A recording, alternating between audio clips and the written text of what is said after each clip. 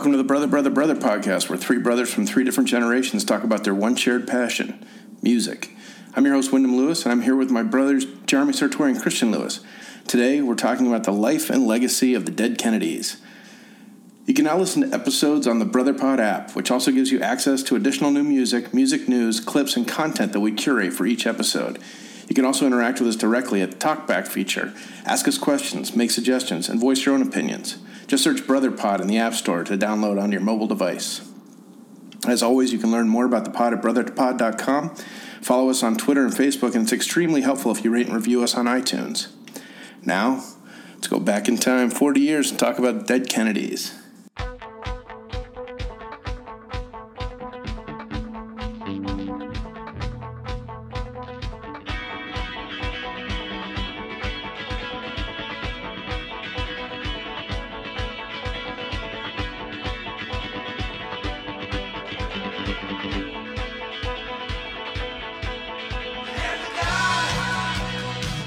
Welcome to the Brother, Brother, Brother podcast. I'm your host, Wyndham Lewis. I'm here with my brother, Christian Lewis, and today we are revisiting the life and legacy of dead Kennedys. One of my all-time faves, and one I feel like is kind of fading into the woodwork as we get further and further away from their heyday, which was now 40 years ago. So, given that you were born in 88, a few years after they broke up, what was their sort of impact, or how did you find them, and what did you think of them when you found them, back when you found them? Well, I discovered them in high school, like I think a lot of people probably did.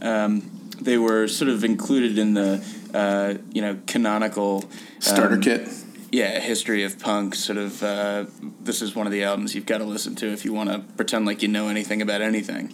I think it was up there with, whereas I think sort of the second tier of that actually included the sort of more local and closer to my heart favorites of things like Minor Threat, Bad Brains, and to a certain extent, I think Black Flag was sort of just on the fence between Tier 1 and Tier 2. Fresh Fruits or Rotting Vegetables in particular, DK's 1980 album, was sort of up there with, Sex Pistols, Clash, like the truly, the great one-off, home run albums of all time. And I think, was it recognized sort of at the time that was happening, or did that take a few years to catch on? I think it was weird. I don't pretend to have known who they were outside of the sort of circus sideshow of the early 80s. Given that, and I say that because I remember them more from news footage from when we lived in San Francisco in the East Bay in the early 80s when Jello Biafra ran for mayor. They had that quality, given that I was 9 when Jello ran for mayor, of scaring me, which meant they intrigued me, but I didn't probably hear them or fall in love with them for several years later. It was one of those bands where I probably had a T-shirt before I had an album. The logo was iconic. The iconography around them, even Fresh Fruit wasn't as much of a, wasn't as known to me as the iconography around Nazi Punks Fuck Off, or some of the other T-shirts that were, in vogue. It was one of those bands, I think I've mentioned before, like the Misfits, the Ramones, and Black Flag are now, where the logo was far more recognizable than the music, because they didn't have a whole lot of outlets that were playing their stuff. Yeah, I mean, I think it's interesting. And worth keeping in mind, of course, also that you were 12 when they came out, so it's not like you were quite making it to shows yet. In that sort of first run that they were doing across the East Coast, right? 10, but yeah, I wasn't But like I said, being in the Bay Area, you knew of them through the sort of antics of Jello Biafra. And Jello Biafra was not your typical punk rock guy. He wasn't. He was very atypical, actually, and that I later found out through his music. But as a persona, he was a very strange guy. The thing that was intriguing about him is that he was a clowny kind of a personality who was obviously very intelligent and very intellectual, and that on its own was really intriguing back then, because anybody who identified as a punk or punk rocker back in those days was kind of thought of as a yob, sort of a brute. And here's this guy who sounds like he'd be much more at home in the Caltech library than he would be beating anybody up. So, in some respects, it sort of was the quirkiness, perhaps, of the backdrop and the scene that they came out of that made him a sort of more cerebral character, perhaps, than punks in more, let's say, traditional contexts were able to be. There was a little bit more experimentation, I think, punks as they were depicted in the press, though, too, and that is not, I wasn't, we're not talking about like cool zine-oriented DIY, rock press. We're talking about, NBC Nightly News, the New York Times coverage of the Pistols' first trip across America. Yeah, but even less in touch would be the sort of NBC Nightly News if there was a riot or some sort of local newscast where they're like, punks, they're taking over Orange County, that kind of thing. So their depiction of the scary, ogre boogeyman version of this was kind of countered by this guy who was more of a theater geek than he seemed like a punk. Well, so to take a step back for a second, I think it's worth sort of recapping the formation of the band and how they really came together. And I guess it was really all centered around this sort of iconic, legendary club, the Mabuhay, which was run by promoter Dirk Dirksen, who was sort of the first guy to give them a show, and Klaus Fluoride, I believe. Yes, of the Fluorides of the Fluorides of Northern California, of Marin County, perhaps. Klaus went to Mabuhay with his friends, actually, as he put it, to sort of make fun of punks. They sort of come into the city, and he responded to an ad in the paper later by a guy named East Bay Ray, who was ultimately the guitarist for the group. I thought, sort of digging back through the archives a little bit, I really did appreciate Dirk Dirksen's response to the question, what made you put them on stage, which was, a general lack of taste, suicidal tendencies, the fact that I was suffering from depression at the time, and dumb luck. Yeah, I mean that, and that's a winning formula to dig out a winning. The Mabuhay, crowd is sort of, like I've always said about the late '70s LA punk crowd before it became a sort of more defined look and sound, was a sort of equal opportunity outcast fest, and the bands were there were some pretty clever folks hanging around, and some degenerates and some drug addicts and such, but it was sort of a mixed bag of everybody getting together in a spirit of things. So I think the spirit of the movement was much more codifying than the look or the sound. Once punk got into sort of Orange County, which is, the 1981 kind of thing, when it got super aggressive and super male dominated, it changed. And I think in San Francisco, that sort of ethos that, Austin has adopted now, that stay weird ethos, was more pervasive. It was more, it was a more mixed sort of gay, straight scene. It was more male-female than punk ultimately became. And also, if you think about it, there weren't a lot of bands that emerged from San Francisco. It's really the Dead Kennedys that were the big one, At least until that next generation where you have the sort of the cooperative club out in Berkeley, and then an entirely different generation of Green Day and Op Ivy and the sort of ska. But I mean that's a decade later, so I would compare that to. And I had sort of there was a creep, but I would compare the changing of the guard from the Mabuhay to Gilmore Street as the same as the sort of switch from X and the Plugs to Black Flag and Circle Jerks and TSOL. It's sort of it's when it migrated to the suburbs that it got more male and more. More less arty, less college kid, less exactly. Less intellectual, more aggressive. A little bit angrier, a little bit younger, probably. Yes. Yeah, no, and so in 1979, I guess, was when they claimed, according to their record, sort of that the band sort of fully congealed as a unit that would be the touring lineup for the next few years.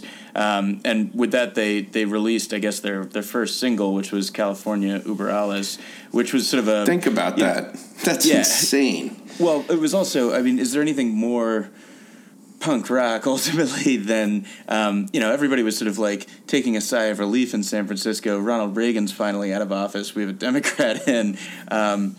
I believe he was a Democrat at the time. I know he's been a governor under both parties. He was seen as like the ultimate fucking hippy-dippy moonbat. Well, the savior, right. And of course, then they release a song with re-envisioned Nazi propaganda worshipping Jerry Brown because he's going to impose his fascist liberal agenda on you. I realize that's kind of a tautology, but his fascist agenda in which he makes you do yoga in the streets and eat granola. And It's like...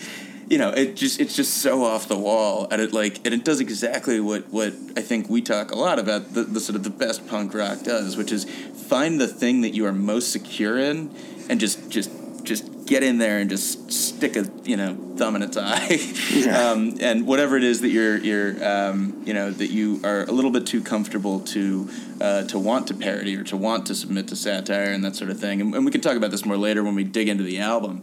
I would say that's an impressive shot over the bow. Yeah, I would first of all, my initial holy crap about California Über Alles is just that the sort of sophistication of the song and the length and weirdness of the song as a punk rock song was just bizarro.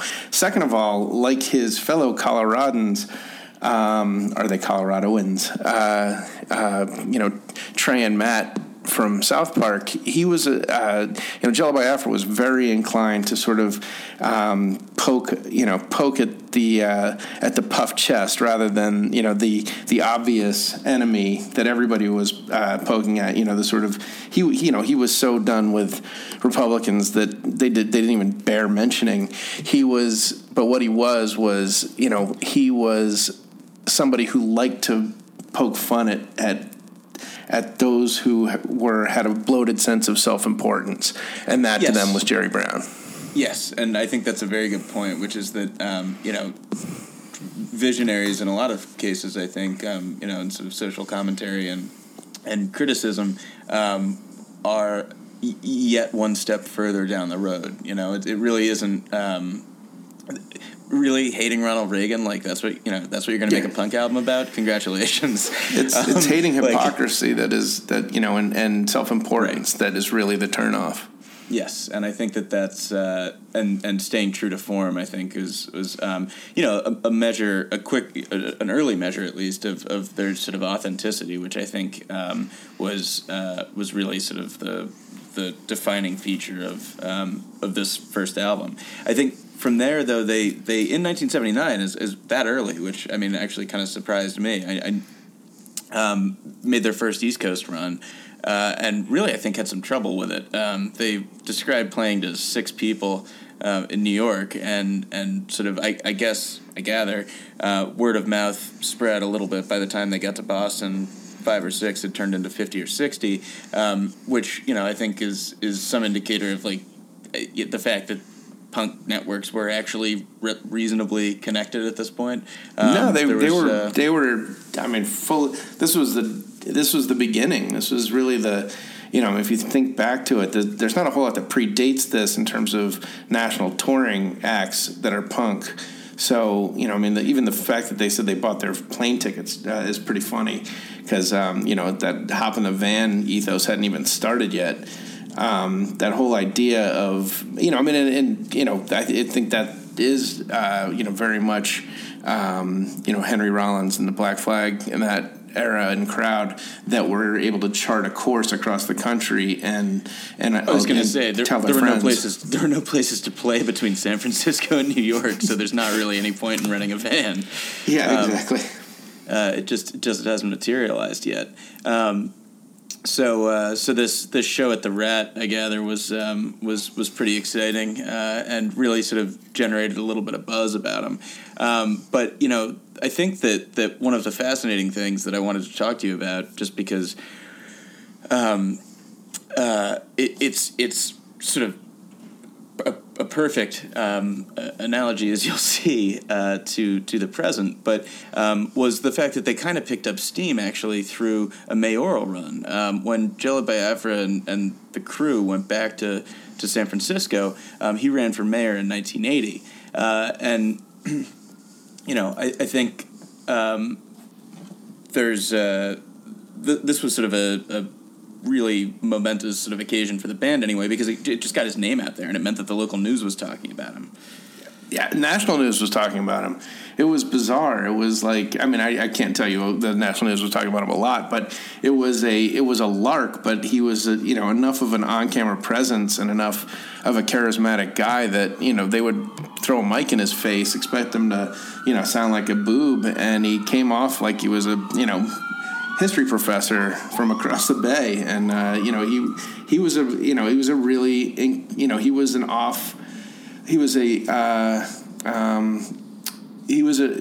a presence that put people off balance. They weren't expecting this, and then they weren't expecting to actually have to debate the guy and beat him in an argument. Exactly. It was sort of it was, as the news anchor says in a great documentary on Dead Kennedys that we can blast out over social media, was this is a sort of a local San Francisco news anchor who says the candidate who won't provide his real name for the ballot would probably be written off, except he's too smart.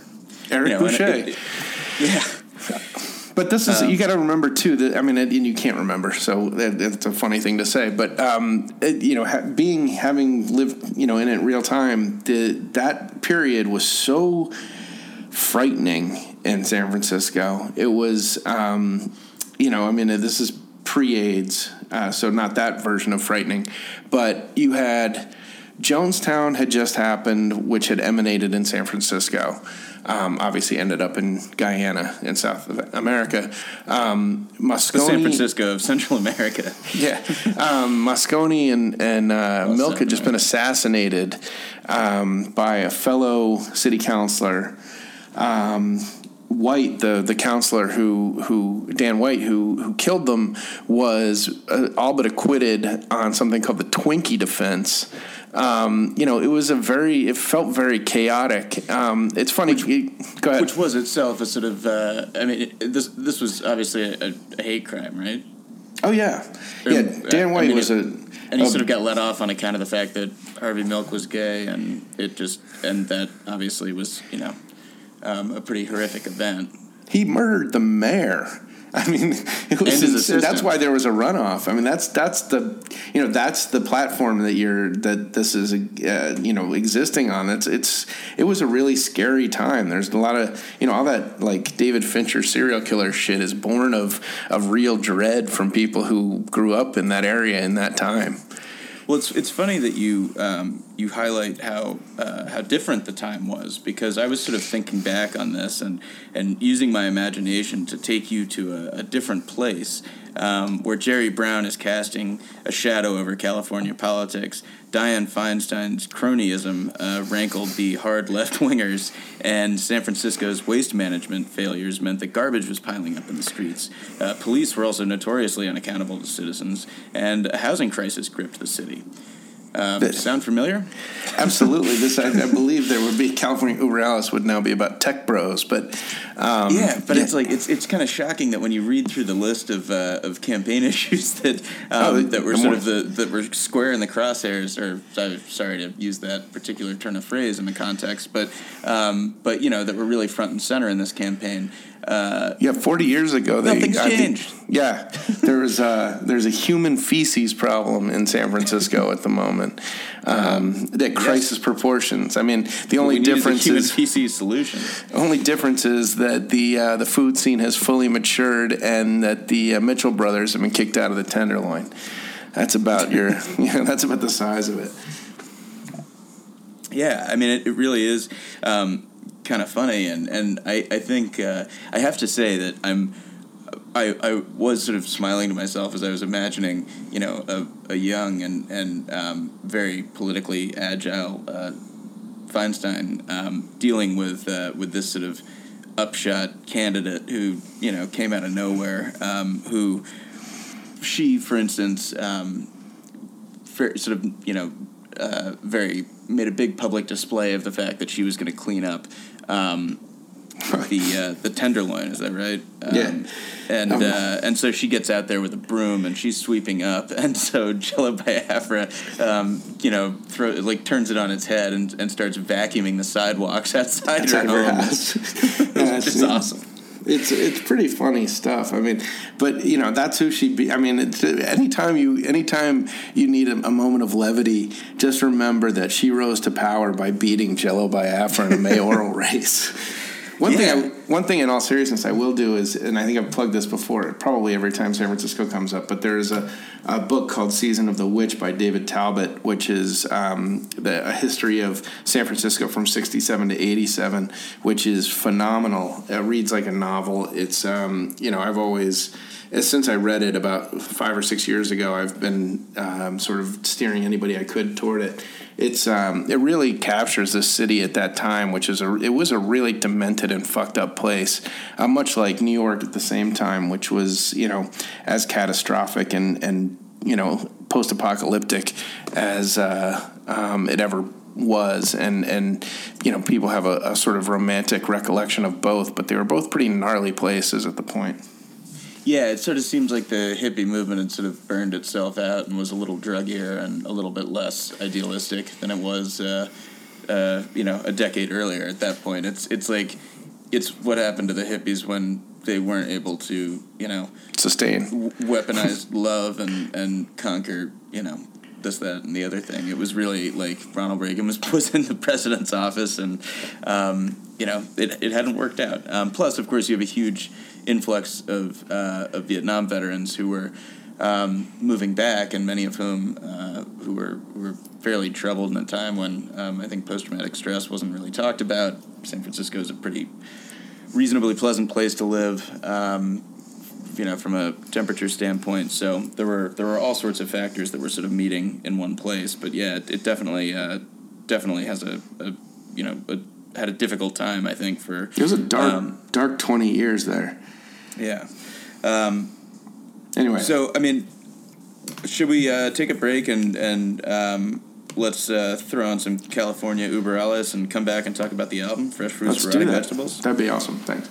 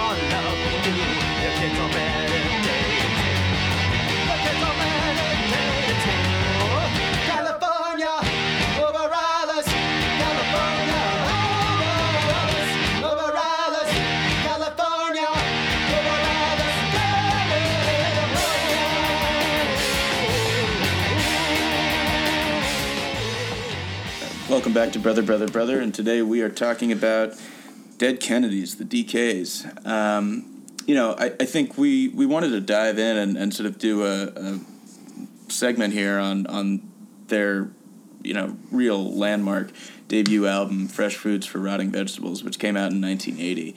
And I think from the moment I first saw this thing, it's like you don't know exactly what you're looking at.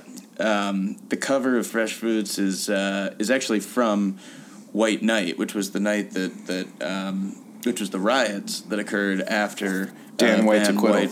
Van White was was let off the hook, and he of course had assassinated the mayor-elect and in a pretty vicious hate crime, and of course San Francisco was up in flames, frankly. I mean, they were torching cars in front of City Hall, and one of the photos of those burned out vehicles was actually used as their cover, and it really was.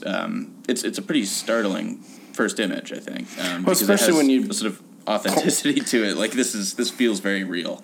Especially when you think of how arresting the name Dead Kennedys was in 1979, 1980. And still is, really. I mean, it's still one of the more, sort of controversial names. I'm not sure that, it doesn't really matter what the intention is. The effect is jarring. I think the intention was at least in part to be jarring. I mean, there's no, absolutely. you don't come up with that name by accident. I think you're right. I hadn't really considered the sort of secondary. I mean, in their case, it might have been their primary intention, but I hadn't sort of realized that what they were actually saying was, in a sort of yet another example of how they can be very tongue in cheek. This is the idealism and the sort of the Kennedy era has died with the family. But that of course sounds they were dropping revisionist to me. Yeah, no, I completely agree with you. And on top of that, they were dropping like flies, so it's hard not to at least see a double meaning there. Mm-hmm. And this was an election year when Teddy was running for president. Oh yeah, that's right.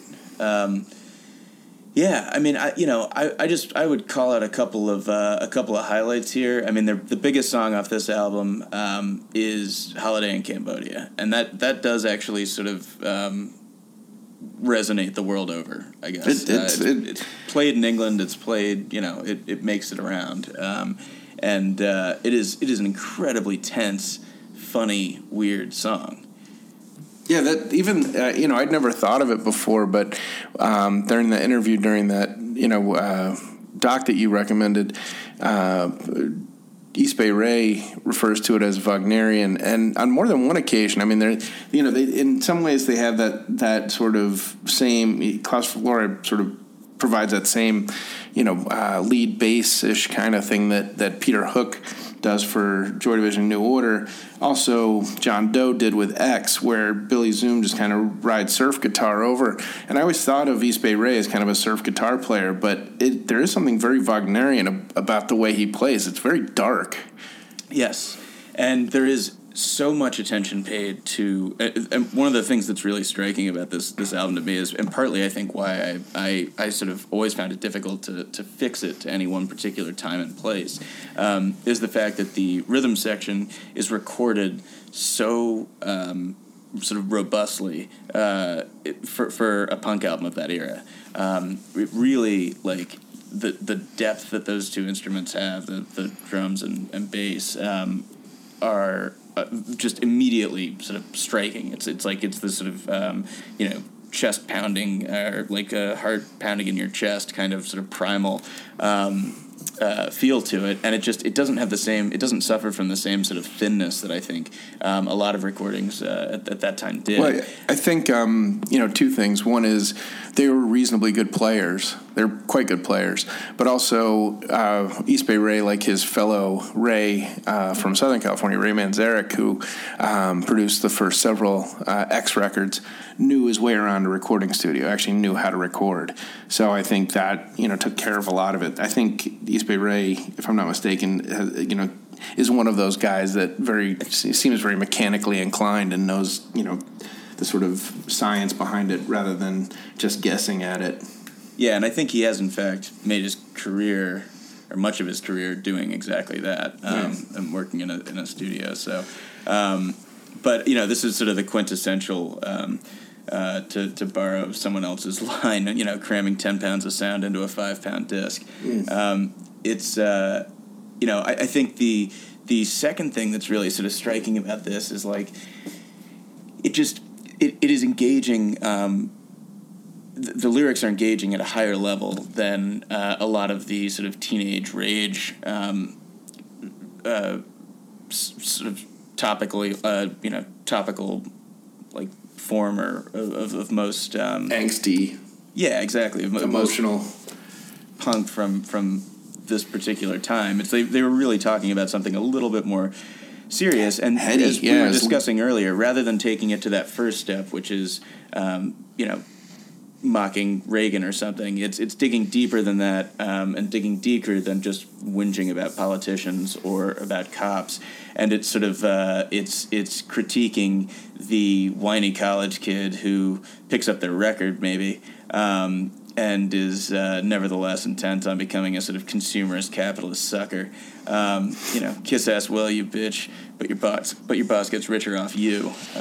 It's a phenomenally dense song. I mean, when you first hear, first of all, I was born at that, I was at that age where, I sort of, my earliest memories are just after Vietnam had ended, Nixon had resigned, and so Vietnam was spoken about rather frequently, but the intricacies are lost on a kid. So it probably wasn't until I started listening to Fresh Fruit for Rotting Vegetables when I was 12, 13 that I even found out who Pol Pot was, and then looked up who Pol Pot was and learned who Pol Pot was. So I'm thinking, for a long time, this is a, anti-Vietnam, anti-Cambodian bombing song. Little did I know it's mostly a rip on know-it-all college students who, sort of parade their politics in such a flagrant way. It was pretty remarkable insight for a guy who himself was probably 21 when it was written. Yeah, I think that's absolutely right. It is the extra step, the extra character study. Yeah, that allows this to be sort of that allows me still to engage with it and dig into it and appreciate it for what it is at this juncture in my life. In addition to as much as I did on a different level when I was 16. I would say another good example of this, by the way, is Kill the Poor. Another highlight off this album, which I was thinking about this in the context of Jonathan Swift's A Modest Proposal, right? So this is like a sort of legendary tome of like English satire, which is a really deep, rich literary tradition in the English language. And A Modest Proposal, the modest proposal in question, which was said to be a cure for Irish poverty, was to sell children to the rich as food. And likewise, Kill the Poor invites us to kill the poor with neutron bombs to solve the problem of poverty without damaging property values. Mm-hmm. And I was just like, oh, that's fucked. But it's a really great, a sort of twisted look at how we solve sort of big public policy problems, and that nothing's off the table for these guys, which I think is yet another very sophisticated look. Also very prescient in the sense that he's one of the first people that call out celebrities for for these sort of well-meaning, well-intentioned, but all frequently self-serving kind of political stances. He makes mention of Jane Fonda on this, and not in the way that he was joining her brigade, but in the sense that it was sort of a finger in the chest of the sort of puffed and self-important. So aside from that, I mean, I would say obviously California Über Alles is a major highlight. actually, I think the first song that I really loved by this band, actually, and the first one that grabbed me, was Let's Lynch the Landlord, which is kind of a funnier sort of halftime addition. It's one of their slower songs, actually. It's not very slow, but... It's also, I mean, it might as well be on Nuggets. Yeah, totally. It has that sort of, like, garage rock swagger that you don't typically always get in punk rock. But it's just such a, like, vicious chorus. Mm-hmm. You know, and again, sort of about, you know, talking about sort of the real life kitchen table economics that affected them and their friends more than anything else. What are some of your other favorites? Oh, I mean, the whole thing. But I do remember seeing a. Again, now I can't remember whether it was a drama or a documentary, so I'm embarrassed. But you know, it was one of these things where somebody was, you know, one of these, you know, sort of militia types was teaching their little kid, you know, these skinhead militia guys, was teaching his kid how to sing "Kill the Poor" in the back of back of a pickup truck or something. And it was, you know, it was just a really grisly thought that this person completely misunderstood what missed the message and was thinking that it was, you know, a sort of, a call to arms rather than a call to arms. It's very disturbing stuff. And you can see where a lot of it was misconstrued. When there's the possibly apocryphal story that a nationalist party in Portugal actually, like, you know, started using this at, like, rallies and stuff because they thought that they were like, yeah, we love this anthem. Like, that's exactly what we're saying. They get Bingo. it. It's like, actually. Well, next thing you know, the Nazis are gonna co-opt Uber Alles for themselves. Yeah, exactly. But I still, to this day, like, I wonder where. Yeah, I have a hard time understanding where its place in the world is because I love it. I think it's one of the great albums. I think very early on in our podcasting days, I think I may have designated it one of my comfort food albums, which means that one of those ones I go back to periodically and just listen to top to bottom. You know, when I feel like being comfortable. It's something I went to sleep to in school. You know, when I was in high school and college. No, in high school and college, I would play it to go to sleep because it has a very, very consistent beat and sound to it. But kids, Wyndham is testament that won't fuck you up. Yeah, exactly. But I don't see it listed. I mean, I see it. I understand it's sort of regarded as one of the great punk records, but I don't ever see it sort of regarded as one of the greatest albums of the 80s or, in that sort of breath. It's funny. Hold that thought for 1 second. Let's take a quick break, listen to another song, and then we'll come back because I want to talk specifically about sort of the fallout, but also the legacy because I've got a couple of interesting takes on that. Great. Efficiency and progress is ours once more. Now that we have the neutron bomb, it's nice and quick and clean and gets things done. Away with the sensational me, but no less valued a property. The sense and war, but perfect sense at home.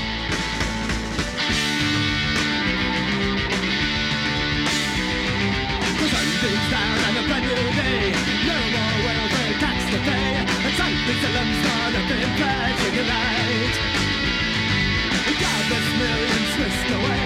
At last we have more room to play. Our systems go and kill the poor tonight. Gotta kill the poor. Kill the poor.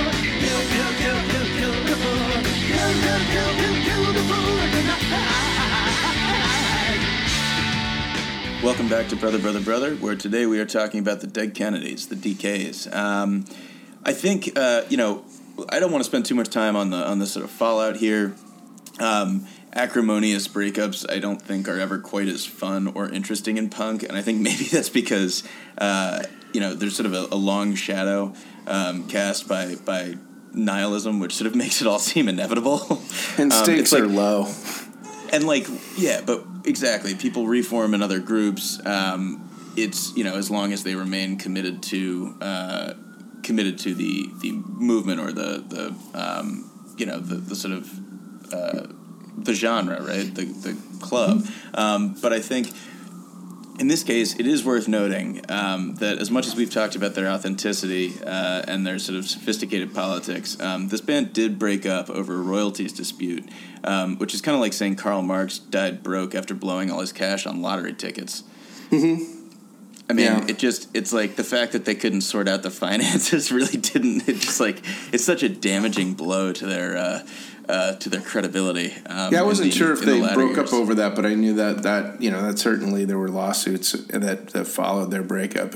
I don't know that people could. I mean, as much as I laud Jello Biafra as a frontman and a singer and a lyricist, I don't know how much time I'd like to spend in a room with the guy.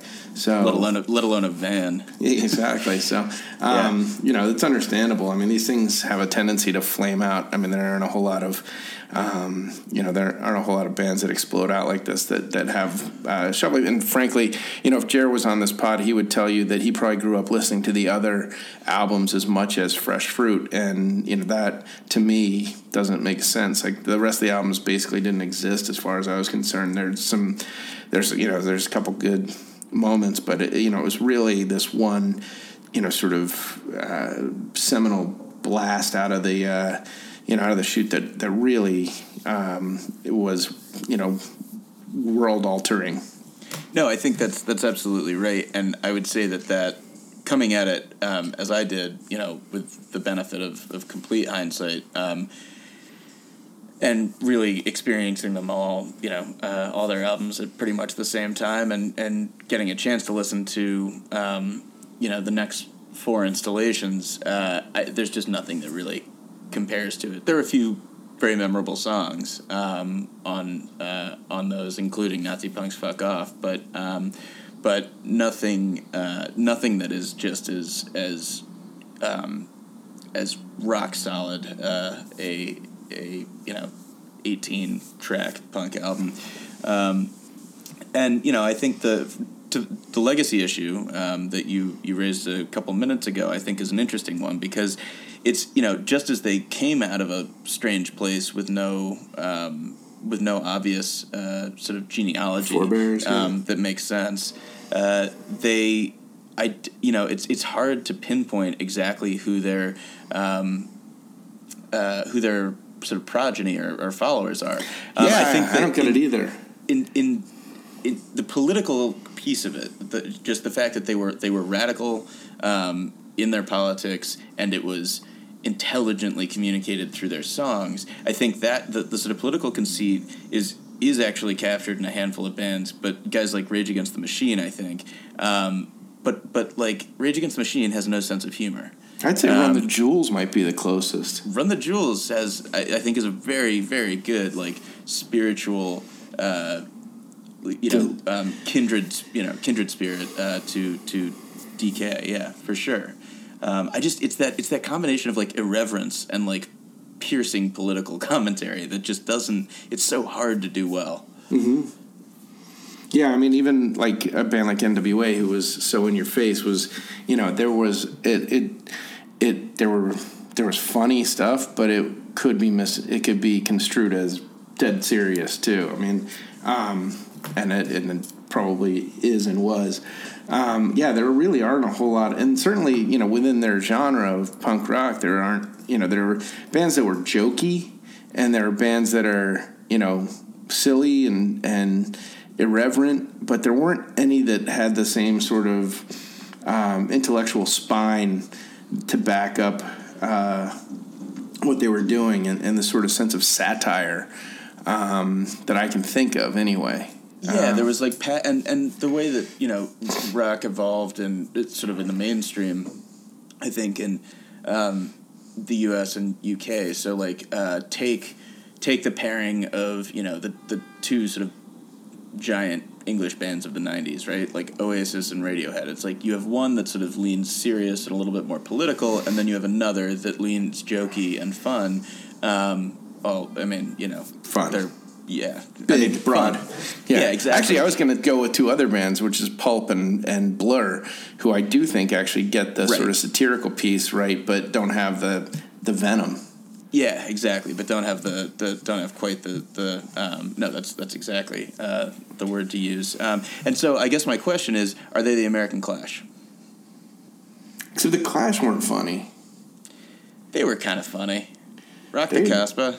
Yeah, no, I mean that's a pretty funny. But I mean they were pretty. And as I listen, and I'm going to tongue in cheek more than funny, I guess. There are moments, but again, it's more like Rage Against. I mean, I guess Rage Against the Machine is like zero funny, but no fun at all. It was literally like, no, that is as much fun as actually just being in class at Harvard with Tom Morello. Yeah, with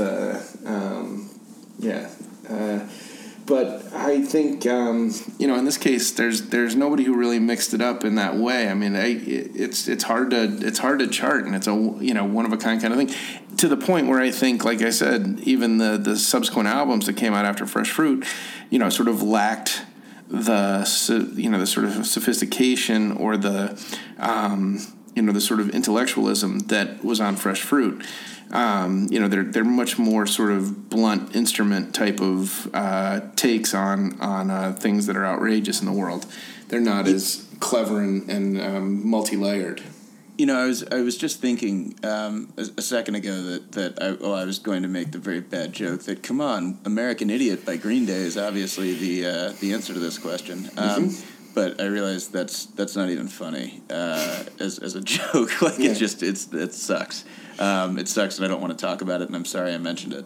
But I do think that there were it was clear that the sort of humor parody aspects of the DKs were carried on in a band like Sublime, who I like and think were cut short before they could really do something funny. They weren't that politically minded, but they sort of are they add a little bit of that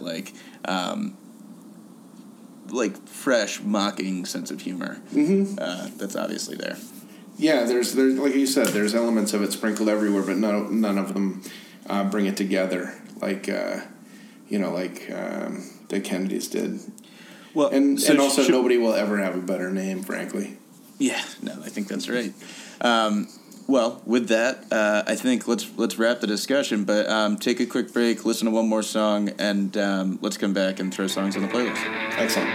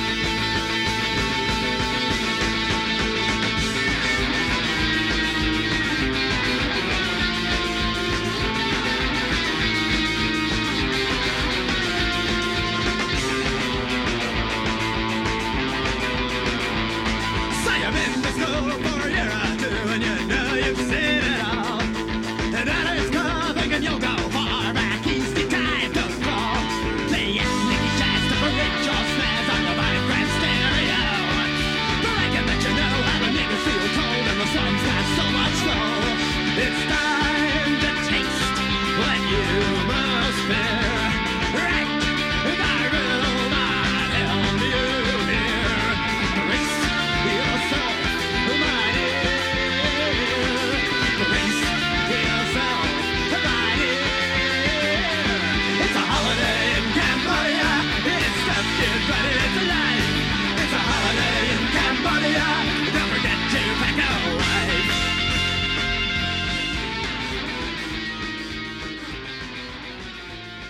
Welcome back to the Brother podcast. Tonight we are going to end this podcast the way we end every podcast, which is with a surprising pop quiz for Christian.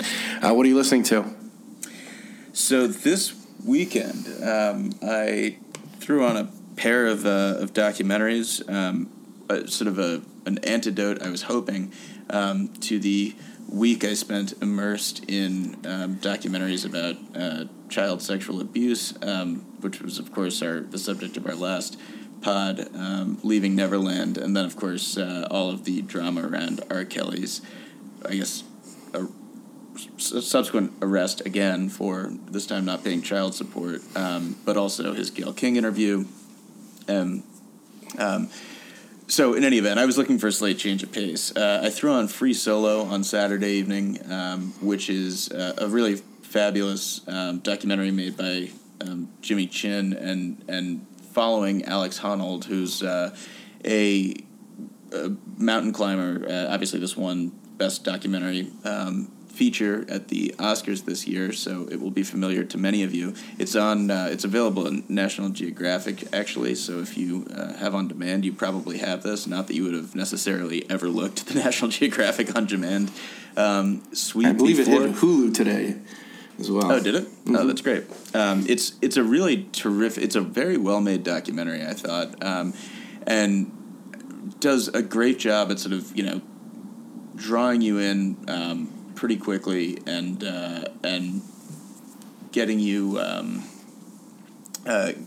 interested in the activity of climbing and sort of the danger involved. But it also explains to you sort of the complexity of a climb like this and really what moves are involved and what the planning process looks like, but not in a way that's overly tedious. You need only have asked. Yes.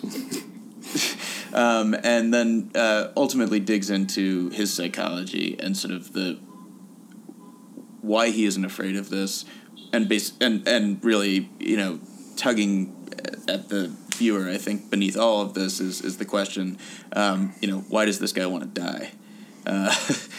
You've seen it as well, right? I have seen it twice in the last 5 days. So yeah, I'm fascinated by it. I'm fascinated by how they shot it, everything about it. I find it really compelling, and I realize it's there's a little bit of story, but the story is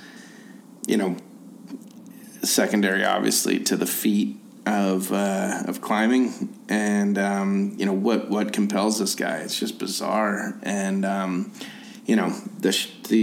had seen Meru, the prior climbing documentary that this team made, and that is very much I highly recommend that too, but I also highly recommend you see Meru before you see Free Solo, because you can almost see the progression and how these things are made. Yeah. It was definitely a sort of logistical challenge, I think, and of course pretty much everybody who Alex Honnold, this is like one of the kind of amusing motifs in the flick, is that Alex Honnold basically remarking that you're not really a climber is actually a pretty decent-sized compliment, frankly, because anybody he says that about is usually following him up a mountainside. It's still alive as well. Yeah, exactly. Unlike the real climbers.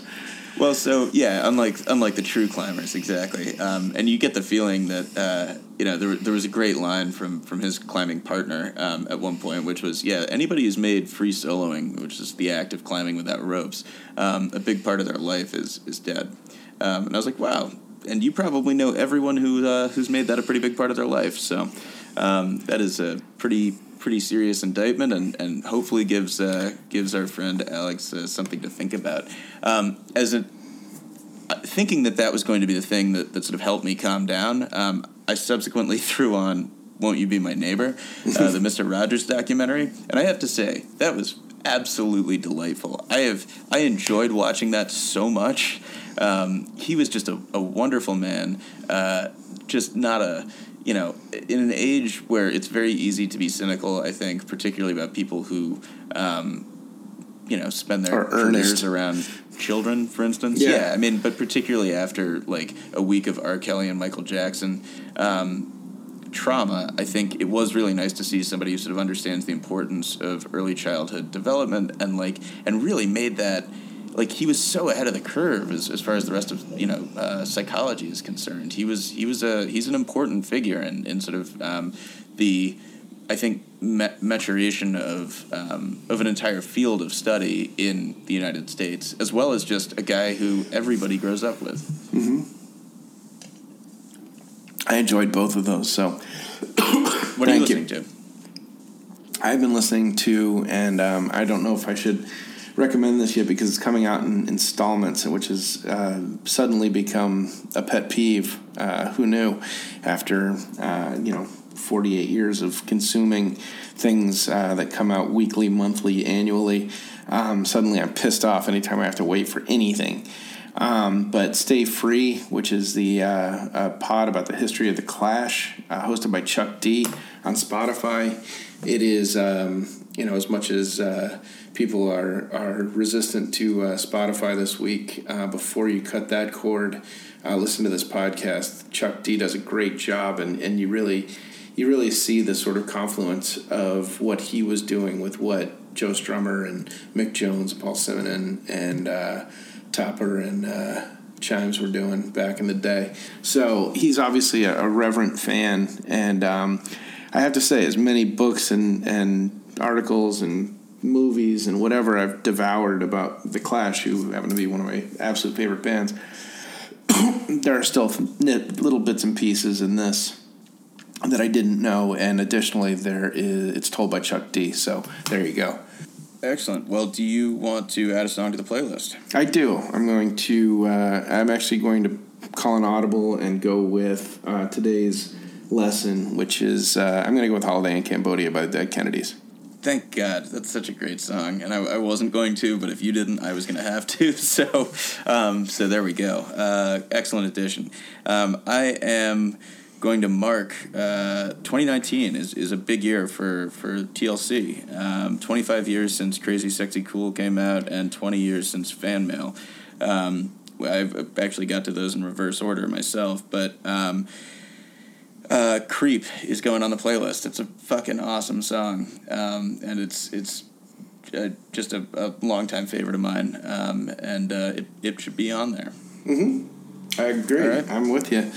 Well, great. Thank you so much, and we'll talk to you very soon. Actually, coming up, we have an announcement this week, so stay tuned, and we'll be, what time of year it is. So, I'm Wyndham Lewis. On behalf of my brothers Jeremy Sartori and Christian Lewis, thank you very much for listening to the Brother podcast.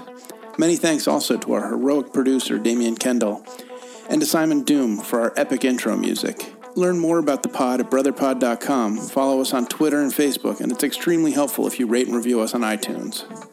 Thanks again for listening.